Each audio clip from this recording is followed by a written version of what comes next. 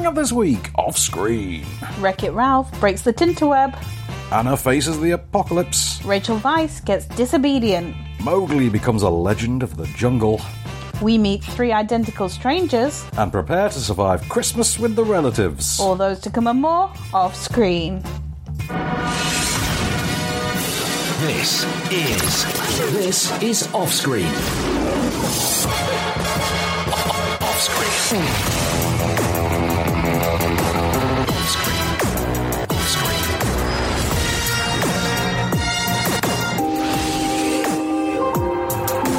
With the latest film news and reviews, this is Off Screen, the Movie Marker radio show and podcast. Ooh, welcome to Off Screen. I'm Venkat. I'm Kelly Needham. So, Ms. Needham, welcome back. We both had a week off. We did. Did you do anything fun? I went to Centre Parks. I know you did, because everyone I know was apparently in the same Centre Parks at the same time in the same week. Well, I know none of them, Like, so... actually, Andy Sharp was there same time. Oh, well. Yeah, so. We didn't see each other. So, I mean, I worked. I didn't go anywhere. I small went to work. violin. I know. Okay, so before we get to the film news, film reviews, box office top 5 and all of our usual refinements, give me some film news to start us off. What have you got for me? Well, something a bit sad. Who's died now? I don't know his name. Some guy. Is it Nicholas Rogue? That might be it. Nicholas Rogue. I've done a few radio eulogies. How many for Nicholas people Rogue. are screaming right now when I'm like, some guy? Well, you know what? He made quite a few iconic movies. They are a bit before your time, to be honest. I'm very young. I mean, I know your dad. He likes a good old movie, doesn't he? Does he not rub off on the kids kind of thing? Does he not make you watch certain things when you're growing up? Or Zulu. That's all I remember. I can absolutely imagine your dad watching Zulu. So, Nicholas Rogue, British filmmaker who brought us such iconic films as Performance. Did you ever see that? It was, no. James Fox was a gangster who went into hiding, and when he was on the lam, he hid in the house of a rock star played by Mick Jagger. No. It was great fun. It was all over the place and surreal as hell, but it was great. Walkabout, the Jenny Agutter, also one of his. Don't Look Now with Donna Is that the one with the girl in the red coat? Yes. I've seen the play of that. You've seen the play of it? I've seen the play. Who's seen the play but never the movie? I didn't even know it was a movie. Oh, okay then. So, And in my defence, I only saw it because I got free tickets because my nan worked there at the time. Okay, fair enough. I completely understand that. He also, of course, directed The Man Who Fell to Earth with Sir David of the Bowies. Sure. No, never seen that. Oh wow, we got work to do, darling. I know, I'm sorry. But yeah, he's not really made stuff. I mean, aside from The Witches, which was 1990, you know, the Roald Dahl adaptation. Oh, I love that. I've seen that. That I think is the most recent film of his that you would know. I think. fair enough. I mean, other than that, he has made films, but they're not really ones that you would particularly have encountered. They're kind of more loved in the art house scene and the independent British scene. I mean, Not my kind of gig. he did direct an episode of the Young Indiana Jones Adventures, but Oh dear. yeah. Let's not talk about But, that. I don't think anyone remembers that anymore now either. Apparently you do. Well, I do, but I'm king nerd, so it's fine. So before we get to the usual fun, we've got to plug the podcast edition. So Apple Podcasts, Oh, yeah. Acast, Heard of that? Spotify, TuneIn, getting more Deezer, vague. Stitcher. We are on all these things. All these platforms. Extra reviews, extra news, extra moment of Cage. I say extra, the only moment of Cage is on the podcast editions. That's very true. So if you've never heard it, you got to download the podcast. Got your good one this week too. It is from one of my favourite Nick Cage movies. Don't spoil it. Okay, good point. No Good spoilers, point. no spoilers. That is fair. Okay, so check that out. In the meanwhile, our first review of the week, what are we going to talk about? Can we talk about Wreck-It Ralph? Okay, so Ralph Breaks the Internet. You've obviously seen the marketing campaign for this. I have. You have. So you've obviously already seen our clip, which seems to be the most publicised aspect of the movie. The Disney princesses? That's exactly what we're going to use. How as a clip. did And I we're going to know? use that because it's the best thing about the film. Oh, okay. Yeah, so sorry to get ahead of myself. So it's 6 years on from Wreck-It Ralph. How many? I know, I was shocked too. They tell you in the movie it's been 6 years. 60. 6 years, right? I thought you said 60. That's No. why I was like, what? Because in reality, it's been 6 years. Is it? Yes, Wreck-It Ralph was 2012. No way. Yeah, flew by, didn't it? Flipping heck. It's because, you know what it is? What? You've done so many of these with me and reviewed so many movies in that time.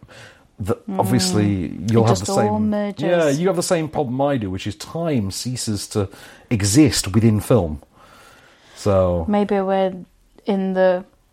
I don't know. Do you remember when 3 years between Star Wars movies Doctor used to Who feel realm. like an eternity? Yes. Yeah, it doesn't now, does it? No, true. No. 3 years between Avengers movies seems to go by like that. But, I was trying to think, what's that thing? You know, in The Good Place, when they explain how time works in The Good Place and The Bad Place. I know it's like some effectively- guy's name. I forget. Oh, it's really annoying me. I will look it up because I love The Good Place. Anyway, 6 years sorry. from Wreck-It Yes. Ralph. Ralph and Vanellope, best of friends, and they fall into this routine. Wait, hang on. How did we leave it? We left it with he fixed Sugar Rush, and she was the princess of it. Ah, and yeah, because he she was all happy. glitchy. And, And she learned to Yep. accept her imperfections Aw, and use it as sweet. and recognise and embrace it as a part of herself. And Ralph, having struggled with his own limitations and his station in life, found inner peace, found his cool with who and what he was, and went back to his game a happier, more fulfilled man. How wonderful. Did they need a sequel? No, but you're getting one anyway. So, Money. yeah, 6 years on, Ralph's still happy, Vanellope's less happy. The idea is they've settled into this routine of they do their day jobs in the arcade games, and then they get together every night and they hang out and they go and play in all the other arcade games, and they go to the bar, which is like that tapper game. Oh, where you yeah. serve the root beers, and he loves it, and it's the centre of his world. Less so for her, she's kind of bored of the repetition. So, for instance, her racing game only has 3 tracks. And she says, you know what, if my game just had one more track, just something new, maybe I'd feel more fulfilled. So Ralph decides, you know what, I'll make you a new track. And inadvertently breaks the Sugar Rush arcade cabinet. He makes the player snap the steering wheel off the driving game. Oh, whoops. So, because it would cost $200 to buy this replacement part on eBay, and the game itself doesn't make that money in a month, as we're told, the guy who owns the arcade, who, by the way, I didn't realise is the granddad from Modern Family. It's No way. It's Ed O'Neill. Love him. What's his name? Not Dunphy. Mitchell. Jay Pritchett. Thank you. Ed O'Neill, Jay Pritchett. Jay Pritchett is I'm sure Mr. that was a Litwas. terrible impression. Yeah. Jay! Jay! I don't think you can do it properly unless you puff your chest out really hard. I don't need to do that. I know you don't, but for me, it's a pair of socks and some back pain, you know? Anyway. So, it's not the point. He's tight, and he He's won't buy tight, this he part. can't. So what he does is he arranges for the arcade machine to be picked up and shipped off for parts. All the characters within the game have to abandon ship before the plug is pulled. So they are now homeless. They're going to become outcasts. These characters are going to have to live in other people's games. And of course, Right. that's no way to live. And also, look what happened to the bad guy from the last movie when he tried that. So, it turns out, though, Mr. Litwas has spent money on a little something for himself, though. He's bought himself a Wi-Fi router. Ooh. And he's plugged it into the same socket as all the arcade games. So, Ralph and Vanellope come up with a new plan. They are going to go to the internet, and there they will find this mystical shop called eBoy. And eBoy has this steering wheel where you can buy it, and you can arrange to have it shipped to the arcade in reality, using like eBoy Prime or whatever we're I'm going to call getting it. serious Emoji Movie flashbacks right now. Ah, wow, you beat me to it. Okay, so that's the plot. However, there's also a subplot whereby Vanellope's struggling with her station in life, because what we're doing is we're inverting the plot from the last movie, and it's going to be Vanellope doing what Ralph did last time. She's looking for more fulfillment, and she finds that in a different video game called Slaughter Race, which is run by this sassy, sexy woman racer called Shank, who's played by Gal Gadot, and it's like Twisted Metal. If you ever saw those video games, you know, where you were in Don't be silly. it was a series of PlayStation games where you got in a car and you had like rocket launchers mounted to the top and things like that. It's like Grand Theft Auto meets just like a death match kind of a scenario. And she's struggling with that. There's Disney princesses in there. Ralph needs to raise money to buy this steering wheel, so he goes to YouTube to become a viral video star. And there he meets Yas, who's played by Taraji. Yas! Yeah, who's played by Taraji P. Henson, and is the most annoying person this side of Ezra Miller. So I tell you what, with all that in mind, here is a clip. Hi. Whoa, ladies, I can explain. See, I'm a princess too. What kind of a princess are you? What kind? Do you have magic hair? No. Magic hands? No. Do animals talk to you? No. Were you poisoned? No. Cursed? No. Kidnapped or enslaved? No. Are you guys okay? Should I call the police? And now for the $1 million question. Do people assume all your problems got solved because a big, strong man showed up? Yes. What is up with that? She is a princess. So, yeah, you've seen that clip in the trailers. Uh-huh. And do you know the really interesting part about that, and I didn't realise it when I first saw it, is those Disney princesses, the majority of them are all actually using their original voice actresses as well. I only know that because, I don't know if it was the premiere for this or it was something to do with this. They were all there. They were all there, yeah. So you've got Mandy Moore as Rapunzel, Ming-Na Wen turns up as Mulan, you've got, what do you call it, from Frozen, and yeah, the whole Menzel gang. And yeah, what have you. What do you call it? Adele Dazeem, yeah. Adele Dazeem. Adele Dazeem. That's the one. They're all there. They are the best thing about this movie. The element that takes Vanellope into dealing with the agency and the exploration of the Disney princess archetype, that is better than anything else in this movie, which is otherwise basically the Emoji Movie remade to the quality level of The Return of Jafar. Ooh. Yes, I went there. Yes, I said it. I laughed a few times because there's some deep-cut nerd gags in there. However, for every deep-cut nerd gag you also get, just like the Emoji Movie, that gag that has clearly been pitched in by a studio executive trying to be trendy. Ugh, it's You know so the ones. embarrassing. You know, like when you remember that Nativity movie where they did the flash mobs? No, I don't. Like that I haven't level seen any of those hideous well, films. never do. Just if anyone offers, punch them in the face. Sure. But yeah, it's not good. It's not as good as either Finding Dory or The Incredibles 2. They're very good films. Even I would say they're phoned in a little bit. This No. is extremely phoned in, and I'll be really honest. I came away from this thinking, yes, it's visually inventive. Yes, it's at least trying to do something different. But good Lord, please put more effort into Frozen 2. It just sounds very complicated to me for a kids' film. It is needlessly complicated. There's a lot of plots. Doesn't ultimately amount to much. There is a new status quo by the end of it. I don't think it needs to have done that. I don't think this film needs to exist. There's a reason you don't make Snowpiercer 2. It's because the first one was nigh on perfect. Wreck-It Ralph is exactly like that. Also, this one really irked me. It goes back and forth on its own stance on the internet. Which is to say, at one point we are shown YouTube and we're told this is a cynical, horrible thing, and then later on we're told, oh, actually you've used it for good and you won't be able to do this without it or this without it, and then the next breath you're shown YouTube comments, for instance, which are displayed in a way that is not in keeping with anything else in the film, and you think, and we're then kind of told the internet is a cesspool that makes people cruel and gives them license to do that, and you're thinking this would all be a lot funnier if James Gunn still had a job. So, yeah. You know what you need to do, Disney? Yeah. Rehire James Gunn. With the latest film news and reviews. This is Offscreen, the Movie Marker radio show and podcast. And we're back, Ms. Needham. Woohoo! So, what's our next review to get on with? What have we got? Can we talk about Rachel Weisz?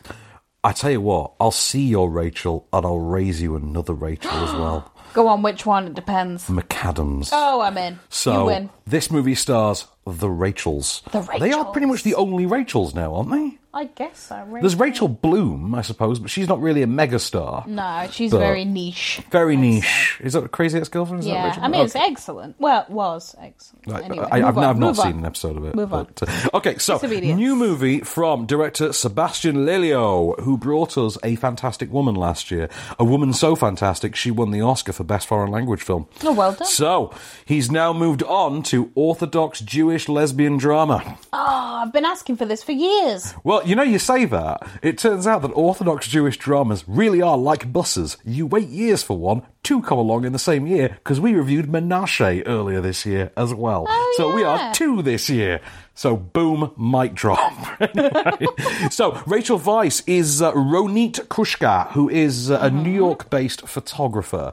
She goes by the name Ronnie, I think, or something, Ronnie Connor or something like that, as a sort of a professional name.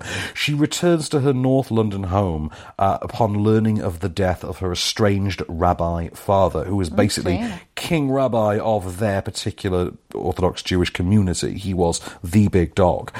She returns home. They had parted on extremely bad form. I don't know. Stick with it. They'd argued anyway. Say it with confidence. Okay, they'd argued. Then she left. That was years ago. She's now back for the funeral. She meets up with his protege, who's played by Alessandro Nivola. Remember Alessandro Nivola? He was Pollux Troy in Face Off. Oh, yes. He was Billy, the sidekick in Jurassic Park 3. he The guy who was. got to voice a talking raptor. Yeah. Alan. Him. It turns out that in the intervening years, Alessandro Nivola has married someone else that Ronit used to know, Esty, played by Rachel McAdams. By the way, everyone in this movie is British and putting on an accent, including McAdams. Oh, no. And she pulls it off.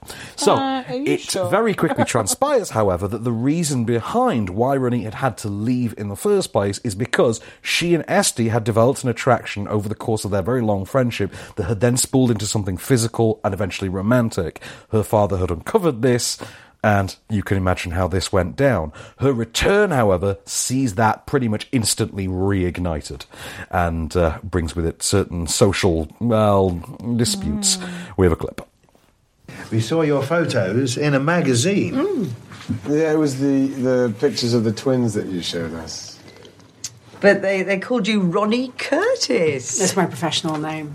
What was wrong with your real name? Krushka, you should be proud of it. Artists change their names sometimes, don't they, Morsha? That's right, Fru. Yeah. Well, Women change their names every day.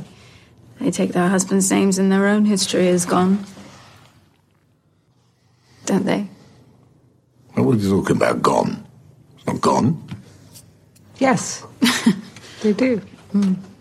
So, yeah, this is absolutely brilliant. It is, the actual Orthodox Jewish side is interesting in that way that you could actually supplant this to explore other cultures as well.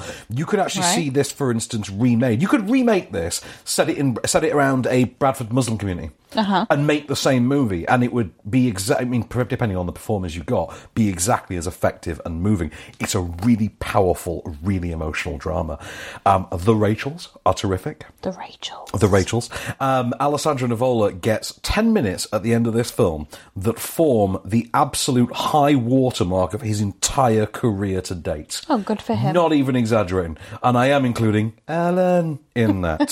So I will say this, though. There's been a lot of focus, particularly online, surrounding the big sex scene in this. Yeah, men are pervs. But it's not actually about that. It's about there is a level of gratuity to it that you don't quite expect. There's a rawness to it.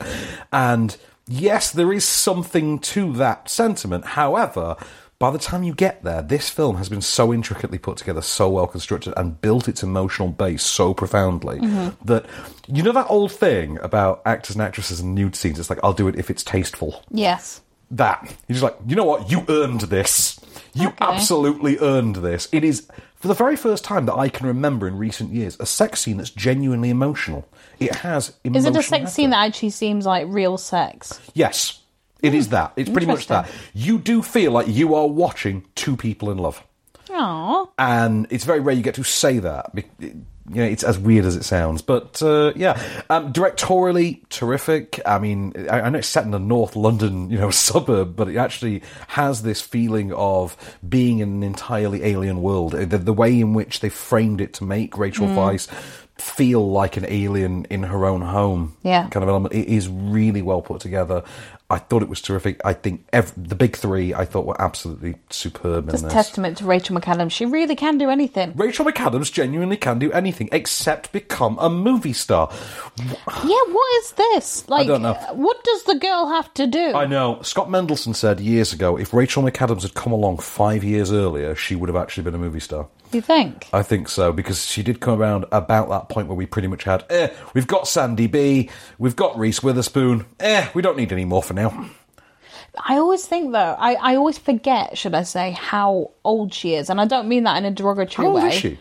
Well, she must be coming on towards 40. I'd imagine about that. Late 30s. Tell you But what. she seems to me like she should be in her late 20s. Probably. But hey, good for her. I guess because she kind of permanently plays that way. I mean, now I guess so. nowadays she kind of seems to play like 35, I would say. Like, Yeah, you look at I like have to Game say, Night. Game Night like was a bit 35. jarring for me at first because I thought, there's no way she's old enough to be married to Jason Bateman. But, you know. But, yeah, no, you're probably made looking up, sense. they're probably the same age. Yeah, probably. But, so, what have we got in the film news to tide us over to the next one? Shall we talk about Sylvester Stallone and his threats? Oh, yeah, he's threatened that Creed 2 is his last Rocky appearance. That's it. It's finally hanging up his gloves. Well, I haven't seen Creed 2 yet. I mean, I've had a lot on, so I've not been able to catch it. There was a screening tonight at the BFI with Dolph Lundgren. No way. I know. I was just like, oh my God, I would have loved to have gone to that. Because obviously I was born in 1983, so Rocky IV's like the Bible to me. But, you know, it's one of those things. But, yeah, I mean, if it is, then it's probably about time, and at least the series... I was going to say it's far too late. I mean, the series can continue now, and... Well, I think that's his point, isn't it? It's like he's handed his gloves over. Well, that the is new it. generation. And also, once you've done a sequel to Rocky IV, you have then unpacked pretty much everything there is to do with the legacy. I mean, what was the next movie going to be? The son of Rocky fights the son of Apollo Creed? I mean, would make sense if we hadn't already established that he had no interest in boxing, but... Yeah, but then again, you know, it's not like there's a great continuity to the Rocky series. We like to forget that Rocky has been brain damaged for 4 movies now. Oh, wow. Yeah. Yeah, that slipped under the radar. 4? Right. At the end of Rocky 4... at the beginning of Rocky V, the whole plot of Rocky V centres around the idea that Dolph Lundgren smacked Sylvester Stallone in the head so hard that he was brain damaged. And over the course of Rocky V, Stallone plays this as a sort of debilitating illness. So Rocky constantly slurs his words and gets confused. That's just Sylvester Stallone. Right, it never comes up in any other movie. And hilariously, the 6th movie in the series, Rocky Balboa, has a storyline that revolves entirely around Rocky being certified to fight, being declared fit enough to fight. And I was sat there the entire way through that movie thinking, he's brain damaged. I mean, no one thinks to bring What's this he got to up. do?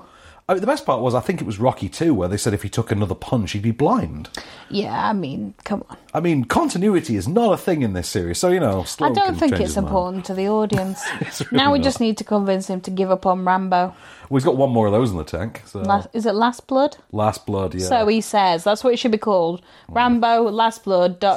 So he says. Well, you know, he's got to go to Mexico and fight sex traffickers.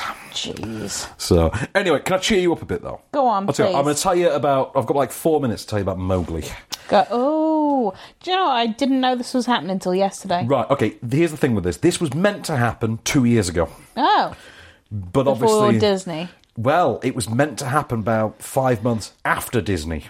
Was that 2 years ago? That was 2 years ago. You see what I mean Back about to the the time time flow loop. of movies? Because we exist within the movie bubble, we lose track of time. So the idea was, we were meant to have a whole Deep Impact Armageddon Dante's Peak volcano thing going on with the Jungle Book. Yeah, but they were never going to win against Disney, were they? Well, here's the thing. This one has an ace up its sleeve. Go on. And that ace is Sir Andy of Circus. Oh. Not only is he in this, not only has his company made it, dude directed it as well. Oh, wow. The trifecta. He's playing Baloo. No way! He really is. So, right, okay. What you've got here is a version that's closer to the first 3 Rudyard Kipling stories than the other Disney version is. Because the Disney version obeys the original animated Disney version from the 60s. Yes. Incidentally, last film Walt Disney had direct input on. Was it? Yeah, final film Walt Disney worked on. Wow, trivia. But anyway, and also I didn't realise this, that film only exists because the animators asked him if they could just have something that gave them an excuse to animate more animals. Aww. Yeah, funny story. That all works Good for them. out. But obviously, Jungle Book came out in 2016. Jon Favreau directed a hell of a movie. It made all the money. And then they decided, you know what, let's give it more of a window. Let's polish up the special effects. We'll create more of a space between the two films. And, you know, we don't mind. Just make the best film you can.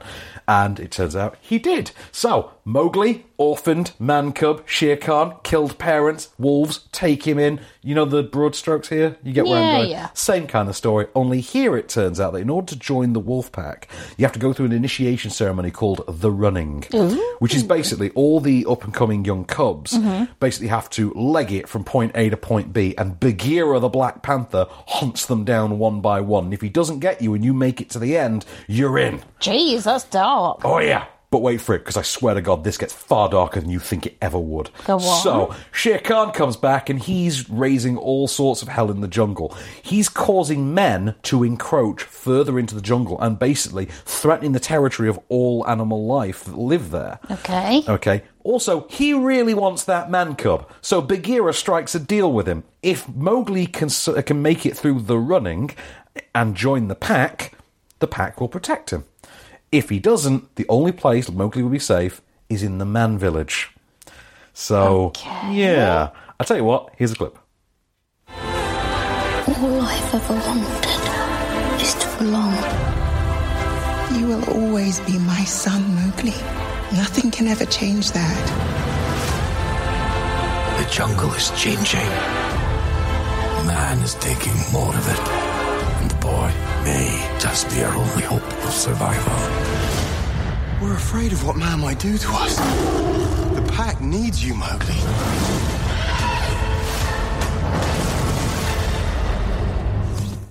I didn't expect anything from this. I'll be really honest. I went into this thinking I'm going to get a meh at the end of this, aren't I? Yeah. Loved it.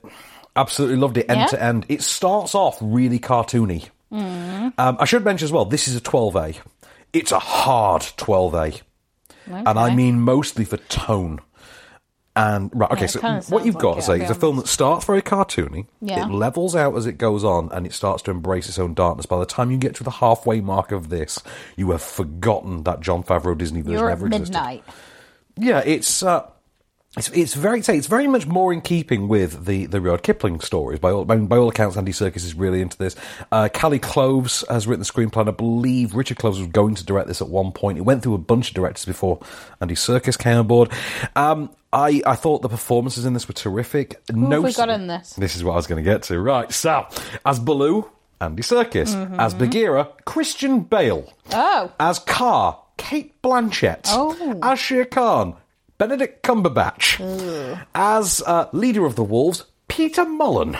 As Mowgli's adopted parents, Naomi Harris and Eddie Marsan. As Eddie Marsan. I know, the list just goes on and on in this thing. Matthew Rhys, who's like the pound store version of Jason Clarke, he's in this as the obligatory human presence. I don't want to spoil too much about his character. There's a hammer dropping moment in this where you're just like, oh wow, okay, this is the movie we're making? Because I'd forgotten the trailer.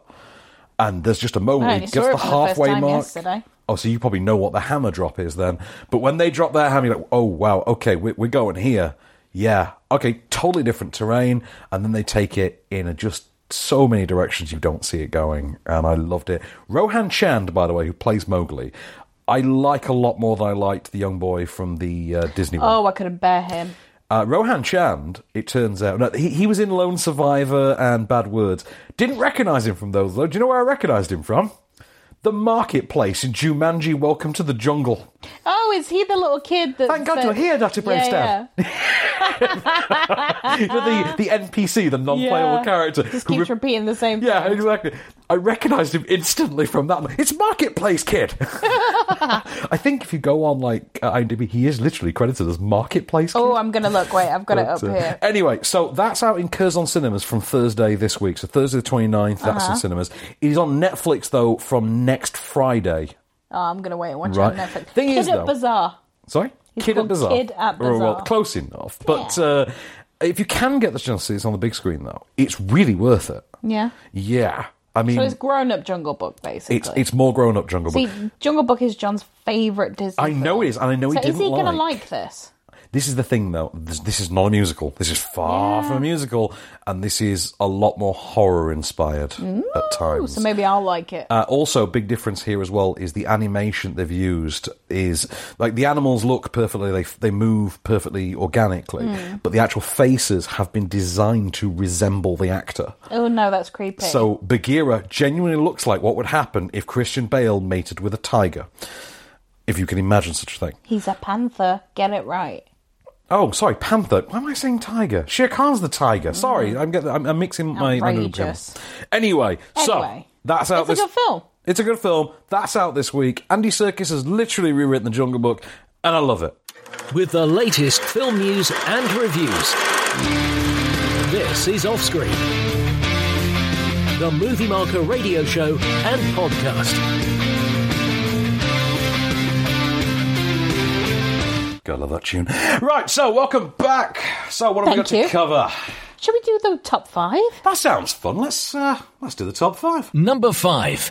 Nativity rocks. Does it? Oh, it was painful even saying that. I know. I've not seen it because it wasn't press shown. I mean, I wonder why. Why might you not show it? I don't think they ever do, actually. How many is this now? This is the 4th. Yeah, the last one was Nativity 3, Dude, Where's My Donkey? Starring Martin Clunes. And, of course it was. Yeah, I think, was it the first? Stop making these! I think the first one starred Martin Freeman. The second one starred David Tennant. I was going to say, yeah. The third one starred Martin Clunes. The fourth one apparently just stars nobody you'd know. Nobody cares! I honestly thought they'd just go with Neil Morrissey. Well, they need to. That's where they're heading. It's clearly the future No, of they're this heading franchise. for Paul Whitehouse. Oh, no, really? I don't know. Anyway, so it's not been press shown. I've not seen it. I'm not paying my own money to see a Nativity movie because I sat through the last one doing that. And, oh, good God, it was just, it was the worst. So, has anybody tweeted who might have seen it, though? Yeah, so at Peyton L, she says, saw #Nativity Rocks yesterday, simultaneously the worst/best thing I have ever seen. That sounds about right, to be honest. Number 4. We're men in tights. We run from the rich and give to the poor, that's right. It's Robin Hood. Right, I seem to be the only guy on the planet that liked this. Yeah, apparently. Well, right, it is what it is, but it's happy to be what it is. It has no ambition beyond, do you know what, we're just going to do Robin Hood, but we're just going to do it as Arrow. Which I'm fine about. I forget, we didn't review this last week, obviously. Well, shout out to your Me Movies, because Yes, it was brilliant. Did you like it, by the way? I did. I liked it very much. You were thanked on the end of that. Anyway, I was. I liked that bit too. Of course you do. Yeah, I mean, check out the full review on Me Movies on YouTube. But, it's Arrow as Robin Hood. And I'm down with that. I mean, there's a little bit of Mask of Zorro in there. There's a little bit of Kingsman in there. For me, it just about works. It sounded to me, my impression was, it's a load of crap, but it's enjoyable crap. Pretty much that. Do you know what? Nail on the head. BAFTA for you. Who's tweeted and do they think it's enjoyable crap? At Demi McGlenn says, Jamie Dornan has taken it to a whole new level in the Robin Hood film, and then she's put the heart eyes emojis and a drooling emoji. Wrong! Beelzebub has a devil put aside for me, for me, for me. Number 3.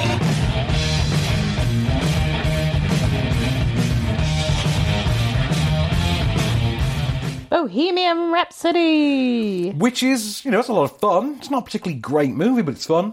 It's it hits. That's what you wanted from it. It hits the broad strokes of its own story, I suppose. Not what a lot of people wanted from it, but Not really. I mean, I kind of wanted a movie about Freddie Mercury, but that kind of was what we were promised. But there we go. Yeah. I mean, I can't help but think the world might have been a better place if someone had actually given Sacha Baron Cohen what he asked for in the first down. I hope he just goes ahead and does it. I hope he does a Walk Hard. Yeah. And just makes his own sort of almost parodic version. Yeah. But does it in that way that only he can. He's got to wait for the rest of them to die first. Well, I don't know, because, Walk Hard got made without having to have permission from the Johnny Cash estate, so... There you go, Sacha. And that was kind of made in retaliation to, Walk the Line, so... But, the performance, though, at the centre of Bohemian Rhapsody is very good. Rami Malek is terrific as Freddie Mercury. It's just a shame the depiction of Freddie Mercury isn't a particularly good one. And also... it shouldn't be the case that a movie about Freddie Mercury is only particularly entertaining when he's with Queen. So Who'd have thunk? Yeah, who'd have thunk that one? So, who's tweeted and what do they think of it? Let me just get my words right for this one. At Lollipop Soda Pop, thank you, says, train of thought. Bohemian Rhapsody was ripped by the critics, but was warmly accepted by the general public. So, yeah. Yeah, so was Batman v Superman, moron. Number 2. You're a mean one. You really are a heel. The Grinch. Now, my sister went and saw this at a baby-friendly screening. And what did your nephew think? Well, my nephew is too young to form complex thoughts and analysis and semiotically critique. Give him no credit for a film at present. So I'm working on it, though. I'm working on it. But she thought it was very good, which depressed me greatly because I thought it was horrible. My best mate seen it, took her little one to see it, loved it. Really? Mm-hmm. Right, okay, have you seen it? Nope. Do you like The Grinch? Nope. Okay. Do you appreciate The Grinch, though, for what it is? Certainly. Okay. So if I tell you that they made a movie in which they have to stop every 5 minutes to basically point out that the Grinch is actually a nice person, but he just got screwed over a bit, would that strike you as in any way interesting? Not really. No, me neither. In fact, it's more fun if the Grinch is, well, a bad guy. Because that's what the Grinch is. But people don't want bad guys anymore. It's like Suicide Squad. But that's the story of the Grinch. The story of the Grinch literally is he's a bad guy and then he discovers niceness at the end. I mean, the Jim Carrey version fluffed it up a bit, but never to this extreme. This is the most sanitised thing I've seen in a long time. I mean, I appreciate they've done it to fit into that whole illumination kind of thing, but I started off mocking it and then went full minion by the end of that word, didn't I? You did. Illumination! Illumination! But it's just got this, what do they call him? Chance the Rapper or whoever it is doing the soundtrack. No idea. The whole thing has this sanitised Starbucks hip-hop album mentality to it that it just never wants to give up. The thing's narrated by Pharrell as well. Oh. And who incidentally doesn't seem to realise that rooms don't have roofs, they have ceilings. Thank you, Pharrell. But entire generation of kids that don't seem to know that now. But, yeah. Remind me, who's the Grinch again? Benedict Cumberbatch, which means he now has 2 films out at the same time.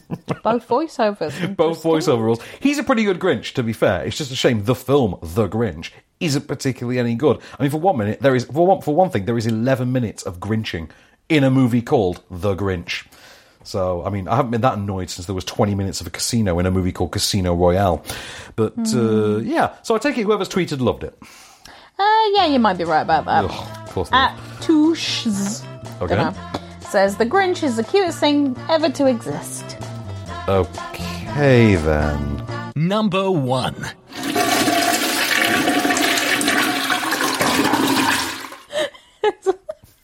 Fantastic Beasts, The Crimes of Grindelwald. No, yesterday, Calvin went and saw this. What do you think? Calvin, to the uninitiated, is the news editor at Movie Marker, and he went to see this, and his walk home might be the longest journey his friends have ever taken in their lives, because he was just ranting and raving the whole way, and apparently annoyed them to the extent that he had to direct it to me instead via text. He referred to it as the Phantom Menace of this franchise. Oh, dear. And you know what? Actually, that is bang on the money. Absolutely. In that same way that the Phantom Menace narratively just didn't need to exist. Same thing. I have to say, I haven't spoken to anyone who's seen it that thinks it's any good. Well, yeah, that's about right. I genuinely wouldn't want to keep someone in my life if they told me that they thought this was a good movie. I mean, that's the thing. It's not even Batman Superman bad, because Batman Superman, had to try. It was trying, and it was bad. This is just lazy.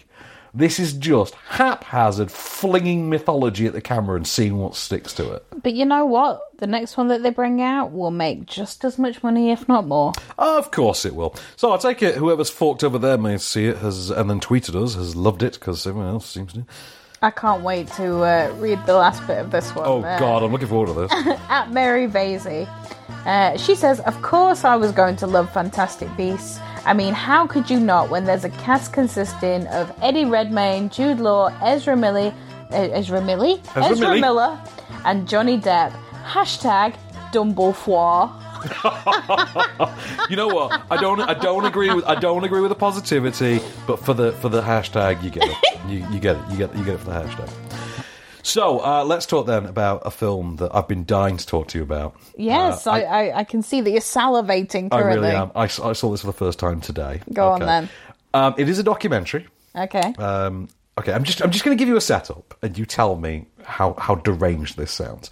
So, do you remember your first day at uni? Yes. Right. Vividly. Imagine if you'd gone to uni, and it turned out you went to uni on your first day, and everybody just recognised you. Despite having never met you, everyone just recognised you. Like I'm Harry Potter? No, but they've met you. They've spent significant amounts of time with you. Oh. They have a relationship with you, and they're welcoming you back. What? Huh. Bit of a mystery, right? Yeah. That happened to a man in 1980. 1980? 1980, a kid went to college, community college, and he was recognised. He was high-fived, he was hugged, he was kissed by women. Ooh. I mean, jammy git, no one comes up and kisses me out of the blue. But I'll kiss you later. It then turned out that someone had recently dropped out of that college who was his exact doppelganger. What? Who shared his exact birthday, who came from the exact same orphanage he did. What?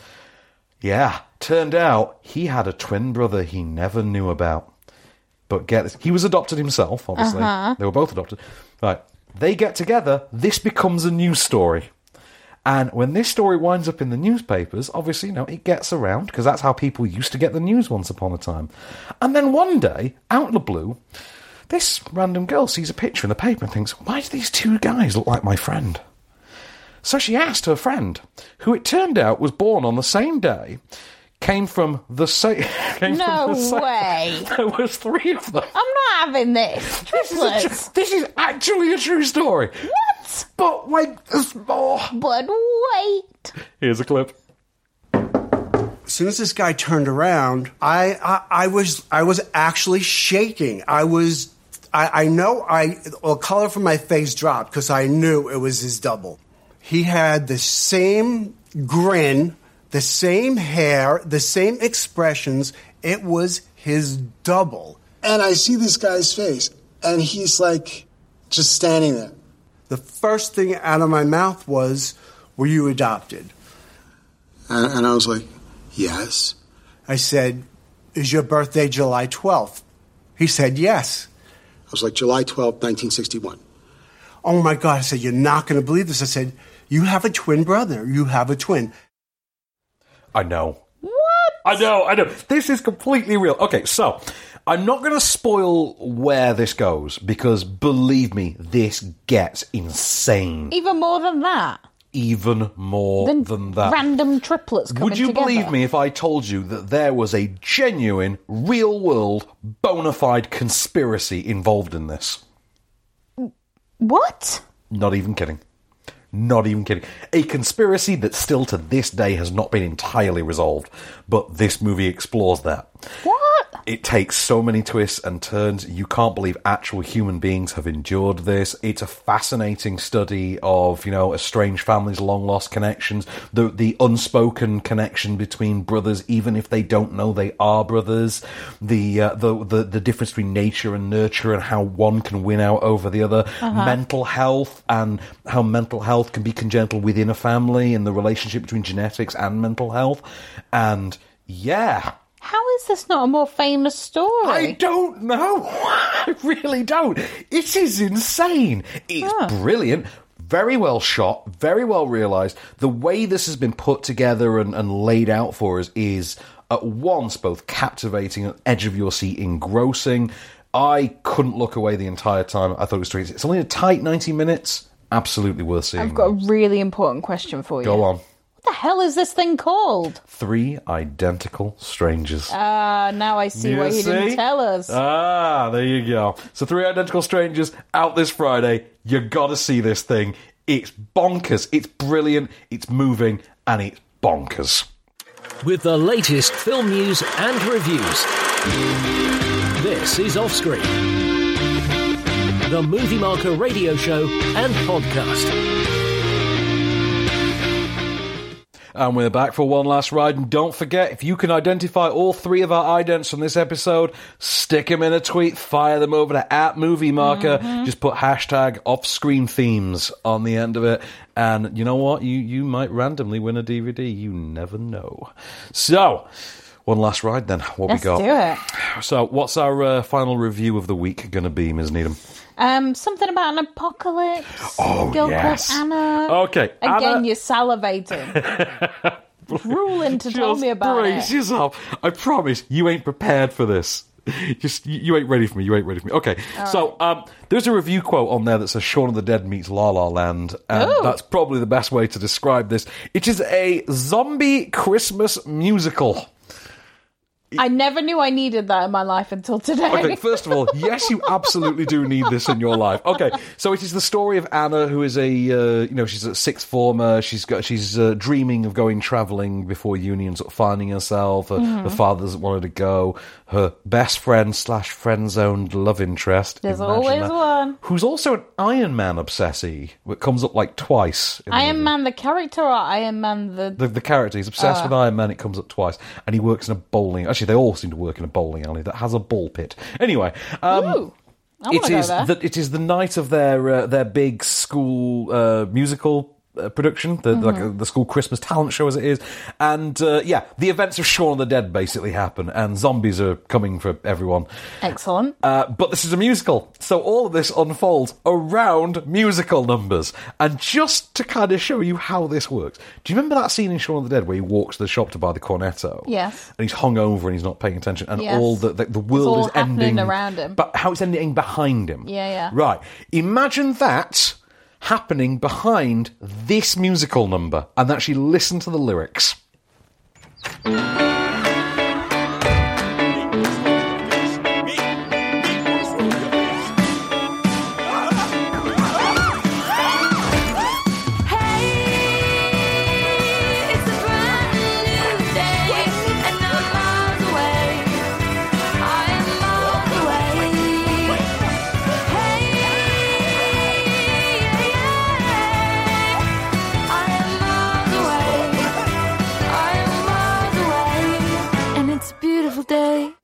Yeah, you get the idea. You get the idea, don't you? Oh, I'm so in for this. Yeah. Okay, first of all, in terms of how this is staged, actually, that's kind of the problem with it, actually, is how it's staged. The cast, very good. Paul Kaye is hamming it up massively as the sort of demon headmaster type. He's Dennis Pennis. Okay, It's all gone Pete Tong. You know him. The guy from Game of Thrones. Yes, guy from Game of Thrones. Hang on, though, that doesn't narrow it down anymore. That's like a requirement of BAFTA now. That weird guy that died in Game of Thrones, but then he weren't dead. that one. Yeah. He's hamming up as the headmaster, though. Other than that, though, you've got a pretty decent cast in there. Sarah Swire, Ella Hunt, Ben Wiggins. You don't really know any of them. None of them are sort of recognisable, but they are quite good musical performers. Excellent. And they have the chops to pull this off, and they can clearly get to grips with the choreography and the really big musical numbers they're doing with this. It's a great, fun film. It's a little daft on Paul Kaye's part, but he sort of pulls it off. I don't mind a bit of daft. It's a musical. And I will say this, though. The songs are brilliant. Are they already on your Spotify? Oh, God, yeah. The thing is, though, and think back to Greatest Showman for this. Yeah. You know you're watching a musical with really good songs when you're a third of the way through that song and you're already humming along. Yes. You know when when you sort of know the chorus and you sing along to the chorus bit by the time they do it the second or third reprisal. It's one of those. Excellent. So by the time she gets that I am miles away, I'm already singing along. And this is British, right? And it's British. I could tell the twang of the singing.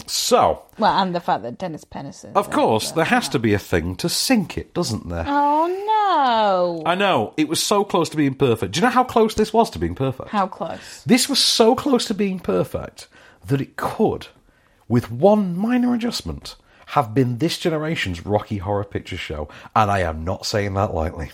Jeez. Go on, then. What did they do wrong? It is really badly directed. Oh, no. And so John McPhail's directed this, and... Shame on you. Well, he has McPhailed his city. So, what he's done is he's made a pretty TV-level production, and it looks... This is the thing. You and I have seen enough low-budget British films to know that, financial limitations do not have to hold you back. Definitely not. You can make great things on an iPhone. I was going to say, Yeah. Get your phone out your pocket, love. Yeah, exactly.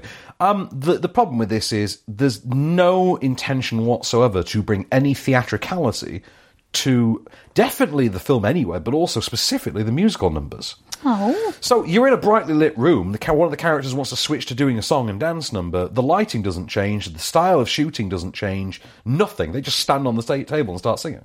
Do you know what this guy needs to do? Watch he needs Glee. to watch, well, not just Glee, but Crazy Ex-Girlfriend. Yes. In fact, I've seen that do it quite well. Yes. The clips I've seen of that, they do exactly what I needed this to do. Yeah. The film is really good. It's just insanely badly directed. Oh. And you do sit there and think, if you just gotten some second unit director from Glee, or what was it, Britannia High, or High School Musical, anyone from one of those things, what the hell was John M. Chu doing at this point that he couldn't spare half an hour? Mm-mm. You know, Crazy Rich Asians 2 isn't for another couple of years, but... What's Adam Shankman doing these days? Exactly. God, you know what I mean? These crop of guys who only do like musicals and concert movies. And yeah, one of those could have made this into this generation's Rocky Horror Picture Show. Oh, and I say, man. and I have no qualms in Can't giving you it just that give right this feedback and they can redo it? I wish they would. I mean, I think it was... I thought what I found in it and the tone that it went for, I thought was genuinely terrific. But you can't quite look past the fact that you can't be immersed in these musical numbers. Oh. And that's a problem, because the songs are so good. The performances are so good. The actual shooting and the framing of them, though, goddamn awful. Shame on you, John McPhail. Yeah, exactly. You have McPhailed. So, alas, it is not our film of the week. Go on then, what's going to have it? Oh, I'll be honest, this one's a toughie. You're going to give it the triplet thing, aren't you? I don't know. I mean, there is the triplet thing, Three Identical Strangers, is very, very, very good. Not everybody's going to be able to see it, though. Not everyone's going to see it. I'll be honest with you, I want to give it to Disobedience. Do it. I'm going to give it to Disobedience. I thought Disobedience was really good. It and sounds also, pretty good. Yeah, it's not for everyone. It's not a bums on seats Saturday night at the multiplex crowd pleaser, but it's got real dramatic heft, and I would be devastated if this doesn't get some kind of awards love. It's one of those that will. you know this has to get one of the two of them a Best Actress nomination. Yeah. At least at the BAFTAs or something. They've got to pick both. Surely you can't just pick one over the other. I wonder, because they are different roles, and they do have different functions within the story. It's one of those, I can see this doing well like the BAFTAs, maybe not the Oscars, something like that. But, yeah. Fair enough. Disobedience. What about next week? Why should people come back? Watch, we'll come back next week. You know why? Because Sorry to Bother You's out next week. What's that? I've been waiting for Sorry to Bother You. Sorry to Bother You is the debut feature film from American pseudo-auteur Boots Riley. Ooh. Which, you got to love him just for his name, right? Boots. Boots Riley. It stars Lakeith Stanfield, whom I adore. Uh-huh. And it is about a telesales worker, a call centre employee, who discovers how to access his white guy voice. Oh. And then becomes a massive overnight success, and it explores capitalism and corporate greed, etc. Oh, that sounds very interesting. Yeah, and it stars Tessa Thompson and David Cross, and yeah, it looks... Love David Cross. I know, it looks deranged. I can't wait. Excellent. We've also got Await Further Instructions, which just looked random. Can't wait for that. Sure. Mug is out next week, foreign language film. And of course, this one's been delayed for a long time. Tulip Fever. Ooh. Starring Alicia Vikander. I believe it's an erotic drama with her and Dane DeHaan. Oh, interesting. Yeah, because I was just thinking to myself the other day, whatever happened to Dane DeHaan? We haven't seen him for a couple of years. Yeah, he went quiet. Like, Cure for Wellness, and then he vanished. To be fair, I'd need a rest after that. Really, I really liked Cure for Wellness. Nah. I mean, it's only because I keep seeing Amazing Spider-Man 2 on, like, Sky Cinema Stan Lee. Also, props on wheeling that one out quick and fast, Sky. Mm-hmm. But so I mean, also we'll probably get to review Creed 2 next week. We probably lots of reviewing for that. We probably won't get to review, but it will be out next week. The Old Man and the Gun with Robert Redford and White Boy Rick, latest film from Yann Demange. Sure. Everyone raved about his last film. I never quite saw the appeal. I never saw the appeal of that one. I really didn't. But, so all those to come and more next week off screen. In the meanwhile, this has been a Canny Store production for Movie Marker. Don't forget to check out Me Movies, because we put a lot of work into that. I've been Nat Van Connor. I've been Kelly Needham. And we shall return. Just show me the way to get out of here, and I'll be on my way. You've been listening to Offscreen. For more movie news, reviews, and more, visit moviemarker.co.uk. Okay, everybody, that's a wrap. Podcast extras. Oh, fun to be had, Ms. Needham. So, should we belt out some film news, and then we'll quickly review Surviving Christmas with the Relatives, which, don't get me wrong, I'd rather not have to do, but... Anyway. Sure. I know. So, anything in the news that's grabbed you that you want to talk about? One that I'm sort of looking forward to, Jordan Peele, is going to be involved in the reimagining of Candyman. Yes, I've heard this. Doesn't he have a director? I swear I read somewhere that he'd gotten a director for it. Yeah, Nia DaCosta. Yeah, Don't know who not that familiar. Is. No idea. Little Woods? No. Have you heard of Little Woods? No idea. Huh. But it's been dubbed a spiritual sequel, so I don't know. They always go with that. Whatever that means. I have faith in Jordan Peele, though. I mean, I love Get Out. I think Black Klansman, which he produced, is terrific. It's brilliant. It's good, isn't it? Do you know, that film, I was kind of like, yeah, it's okay. And then, you know, the very end. That hit me right in the feels. Like the hammer drop. Oh, yeah. Oh, yeah. So I've got some news you're going to like. Go on. So Netflix have bought a new property. I know about this. Yeah, we're going to get the entire universe of Netflix-produced Roald Dahl adaptations. Sweet. Animated, too. Yeah, that bit I'm not as excited about, I'll be honest. But, you know, Roald Dahl, it's cool. Although, do you know what I'm happy about? What? For the very first time in human history, we will finally get an adaptation of Charlie and the Great Glass Elevator. That's very true. Yeah, which has never been adapted. There's probably a reason for that, to be honest. I know, it's because after the 70s Gene Wilder version, no one seems to be able to get Charlie and the Chocolate Factory right. But, that is very true. Yeah, Call of Duty, this one's hilarious. Oh, God. Okay, so they were trying to make a movie out of Call of Duty. Why? We don't know which Call of Duty, because Call of Duty now occupies like 6 different time periods, depending on which game, and those games do get sequels, but they're sort of made out of order. And, so anyway, we're getting a movie, and, they've hired someone to write the sequel. Already? Well, they've not made the first one yet, so why not get a jump on it, seems to be... What the hell? Seems to be the idea. It's very confident, isn't it? It's quite. Because there's been so many good, game movie adaptations lately. Well, I don't know. We had 2 pretty decent ones this year. Which? Tomb Raider and Rampage. Okay, Rampage I'll give you. Tomb Raider it was crap, but it was enjoyable. Yeah, Tomb Raider was better than it had any right to be, though. Oh, Tomb Raider was still crap. Yeah, you say so. I've not seen this. I know you have. All the Boys, To All the Boys I've Loved Before, is it? Oh, I like that film. You like that one? We're getting a sequel, aren't we? They've greenlit a sequel. I don't know whether it needed a sequel, though, because I kind of feel like it ended on such a nice...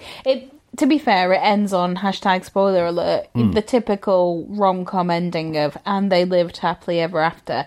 But clearly they won't if there's going to be a sequel. Well, maybe they gender flip it and it's To All the Girls I've Loved Before. Maybe. Could happen. That'd be pretty okay, let me. I'm just going to get what do you call it? Surviving Christmas with the Relatives out the way. This sounds like the kind of film we have every single year. I'll tell you what. I'm just going to give you a clip because it's a trailer clip, and it's going to set the scene for you. Okay.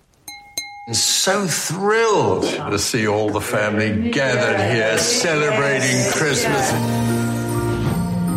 Merry Christmas! This one's really nice. How much is it?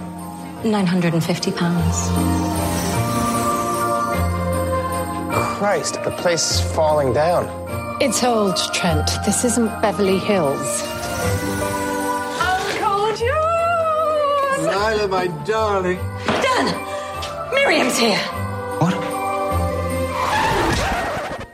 Yeah, it's terrible. What the hell was that? I know, it's really terrible. I'm still none the wiser about what this thing is. Okay, so it is about a couple played by Julian Ovenden and Gemma Whelan from Game of Thrones. She's Yara, I believe, in Game of Thrones.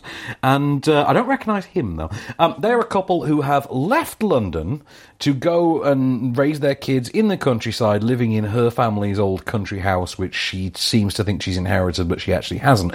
Over the Christmas period, they welcome their extended family, and half the time they don't even particularly bother introducing who anyone is. But in like nobody cares. Jolie Richardson turns up as her Hollywood star actress sister, and she's married to, I think, like a plastic surgeon who's played by Michael Landers, which is... What? Yeah, I know, it's very cruel because it means that we have to be reminded that Michael Landers exists and should be taken seriously for anything other than that time they sacked him from Lois and Clark because he looked too much like Dean Cain. I mean, seriously, that's why he didn't continue on Lois and Clark. Is that really why? That's really it. At the end of the first season of Lois and Clark, they decided he looked too much like Dean Cain, sacked him, and replaced him with Justin Whalen from Child's Play 3. Sure. Yeah, so that happened. Anyway. Sucks to be you. It's a terrible film. I didn't laugh once. It's written and directed by James Dearden. Yeah, everything about this is horrible. It is the least funny comedy I've seen in a long time. Well, there was nothing funny in that trailer. No, there really isn't. And like James Fox turns up in it, and Ronnie Ancona, and Sally Phillips, and I just Sally didn't. Phillips. I know. I just didn't care. I mean, there's this really great, really great and stupid attempt to try and mine a sort of drug addiction storyline out of a teenager who likes to smoke weed. Oh, jeez. And this is just like posh people. It really making is. films for posh people. It really is, I know. But you know that thing I always have? I have that little sort of bug up my ass about British films and how we seem to be just incapable of making a British film that isn't set on either a council estate or a period-specific manor home. Yes. This film is really one of those cases of be careful what you wish for. Oh, man. Yeah, very much. Very phoned-in televisual direction. Nothing about it has any particular sparkle or sheen. There's nothing invented. There's nothing particularly clever or sharp going on there. It doesn't have anything resembling a grand point to make other than families suck and everyone's Christmas is hell. You know... I'll be honest, that trailer clip, it sounded like somebody attempting to do Love Actually. But Yeah, it definitely wants to do something. It wants to do the ensemble thing. Yeah. Just take a large cast and just have multiple storylines going on simultaneously. None of those storylines are interesting, though. Literally none. I mean, the best part is, it's one of those films as well that tries to do that Love Actually thing of taking place over a number of days and then signposting on screen which day it is. Mm-hmm. And I think it goes on for like 3 days. And because it doesn't really know what to do with its third act, it does Christmas Day as the second act. The third act is, Boxing Day, they have a football match. No one cares about Boxing Day. Also, no one cares about your bloody football match. Well, that's true. Yeah. Oh, dear. I don't know. So it's not the Christmas movie of the year, then? God, no. I've got to say, Netflix are pumping them out at the minute, aren't they? Oh, well, I mean, this isn't Netflix, thankfully, but... Well, no, I know, but I mean Christmas movies, if you want one. I've not seen Christmas Chronicles yet. Me neither, but I really want to. Oh, I so want to see So maybe, if you were going to watch this, don't bother. Go on Netflix and watch Christmas Chronicles instead. Yeah. I mean, it could be crap, but you know that this is crap because we're telling you. Yeah, I mean, you know what I always watch every Christmas that I look forward to every year? Die Hard? No. I watch Harold and Kumar's 3D Christmas in 3D. You do.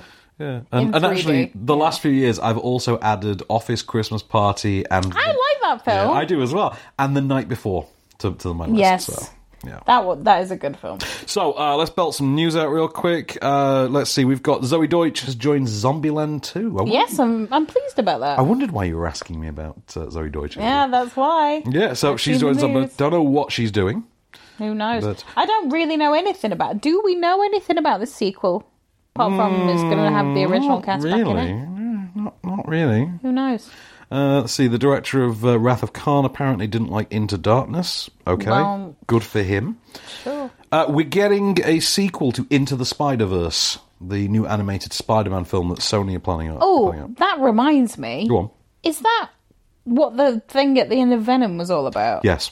Because I was sat there confused as hell about that. Because it had nothing to do with the film, did it? Yeah, I was like, I what wondered. Didn't even involve Venom. This? Like, it didn't even have their version of Venom in it. You're like, that would have made sense. I literally was like, are we playing trailers? What is going on? Basically what it was. So, we're going to get a sequel to that. We're also going to get a Spider-Gwen spin-off, because she's evidently proving quite popular in this film, so... I know nothing. She's from a different timeline where Gwen Stacy became Spider-Man instead of Peter Parker. What? Yeah, so... That's actually a thing. Oh, she has a whole comic series, everything. Let's see what else we've got. Robin Hood, which we've just talked about a little while ago. Apparently, the biggest blockbuster box office bomb of 2018. Was it? Yep. Oh, there's been worse films out. Don't know why. I mean, there are worse films. Do you know what I think it is? I think it's because they've never done a good Robin Hood since Men in Tights. Yeah, actually. Any sort of adaptation, whatever, whether it's a TV, whatever, it's always been crap. So people just go, yeah, I'll not bother. You're not wrong. You are not wrong. Ricky Jay died this week, by the way, as well. Magician and actor. I'll be honest with you, I knew him primarily as playing Mr. Gupta in Tomorrow Never Dies, the Bond movie. Sure. But he was one of those people you would recognise when you see, oh, it's that guy from that thing. But yeah, magician. And the creator of SpongeBob died. I can't remember his name. Yes, he did. I didn't remember his name. And he was pretty young. Something like 57 or, I don't know. So, TJ Miller's been in the news this week for two reasons. Oh, no, not him. Yeah, well, two reasons. Go on. Well, one, Ryan Reynolds has revealed he will not be in Deadpool 3. Da, da, da. I know. In the meanwhile, though... A great loss to the franchise. In the meanwhile, and I experienced this firsthand, because I got sent the awards screener this week for Deadpool 2. Is this the Once Upon a Deadpool, or is it just Deadpool 2. Just regular old Deadpool 2. And I don't know if you know this, but on the back or on the inside sleeve of all awards screeners, they list the categories that they would like to be considered for. Oh, okay. So, they put like best screenplay, and they give you the names of the writers, best director, best supporting actor, and then they give you the list of all the supporting actors, and you can pick one. Very handy. Yeah, for best supporting actor, they've included TJ Miller. What? Yes, Fox would genuinely like you to consider TJ Miller a candidate for Best Supporting Actor 2019. He's never been best anything, let alone best supporting actor. Also, maybe just read the popular culture. At this moment in time, maybe just read the culture, see what's going on in the world. They live in their own bubble. Yeah, exactly. One last thing I want to talk about, and this is, of course, the most pivotal, important thing to have happened in the last 7 days. Sure. And I'm not talking about the sudden rise in popularity of Nick Knowles. Oh, God, it's madness. I know. I've never liked Nick Knowles. Me neither. But anyway, no, of course, we all know the most important thing to have happened in the world this last week is the trailer for The Lion King. Which is the most successful movie trailer ever. Well, yeah. And, what did you think of it? Do you know, I've got mixed feelings. The trailer itself, I mean, it was basically the animated one. It was the exact teaser they released for the first one 20 years ago, yeah. Exactly. But I have mixed feelings about the film coming out. Well, for me, it's just, why are we just doing the same thing again? Because they have to. Because when they deviate, people get mad. And I'm one of those people, so... Well, look at Maleficent. Oh. Yeah. I didn't mind Maleficent. Yeah. I'm talking more Beauty and the Beast. Oh, I like Beauty and the Beast. Yeah, but the things that they deviated made me the things that from furious. You mean the things from the Broadway show that they stuck in? Yes. Yeah, okay, because that's basically what that is. Yeah. Or it's like, and this is not Disney, I accept that, but I must talk about it at least once a month. The Dirty Dancing remake. Why would you change the big famous line? I mean, there's a lot that can be said on that thing, but why would you change the iconic lines like I carried a watermelon or nobody puts baby in the corner? Yeah, it's a good point, isn't it? But, you know what though? I will wrap this up by just saying that I've always had issues with the ending of the live-action Beauty and the Beast. Mm-hmm. Specifically, the way they have structured the reality of the situation. Right, the idea that the townspeople just didn't know the castle was there because it had been wiped from their minds. Yeah. But years have passed, right? Yeah, but they were frozen in time. What? They were frozen in time. What? The village was frozen in time. That's the whole point. Well, no, hang on. They've still led lives in that time. Yeah, but like on a time loop, that's why Belle's like, oh, it's crazy here, and then the same things always happen. But read a conspiracy theory, Van. Is that not what that's meant to be? Yes, because otherwise Mrs. Potts, and Mr. Potts... That's what I'm thinking, how has he not moved on? Exactly, because they've been in this, time loop. Because that would have been more interesting, they started a bit at the end where he's like, oh, Mr. Potts. He's like, oh, yeah, sorry, listen, I got another wife now. We got, kids, mortgage, whole shebang. So, yeah, we probably need a chat. Let's have a Coke and a chat, hey? But, yeah... So, anyway. There we go. Anyway. You learn something new every day. Exactly. Time loop, huh? Time loop, and nobody puts baby in the corner. On which note, here it is. Your moment of Cage. Hello, you have reached Peter. I am not in at the moment, but if you leave your name, your number, and a brief message, I'll get back to you just as soon as I can. Thank you. Yeah? Well, you can forget about getting back to this girl. You son of a bitch. You don't just walk out on somebody like that, you bastard. Don't you ever call me again, you you.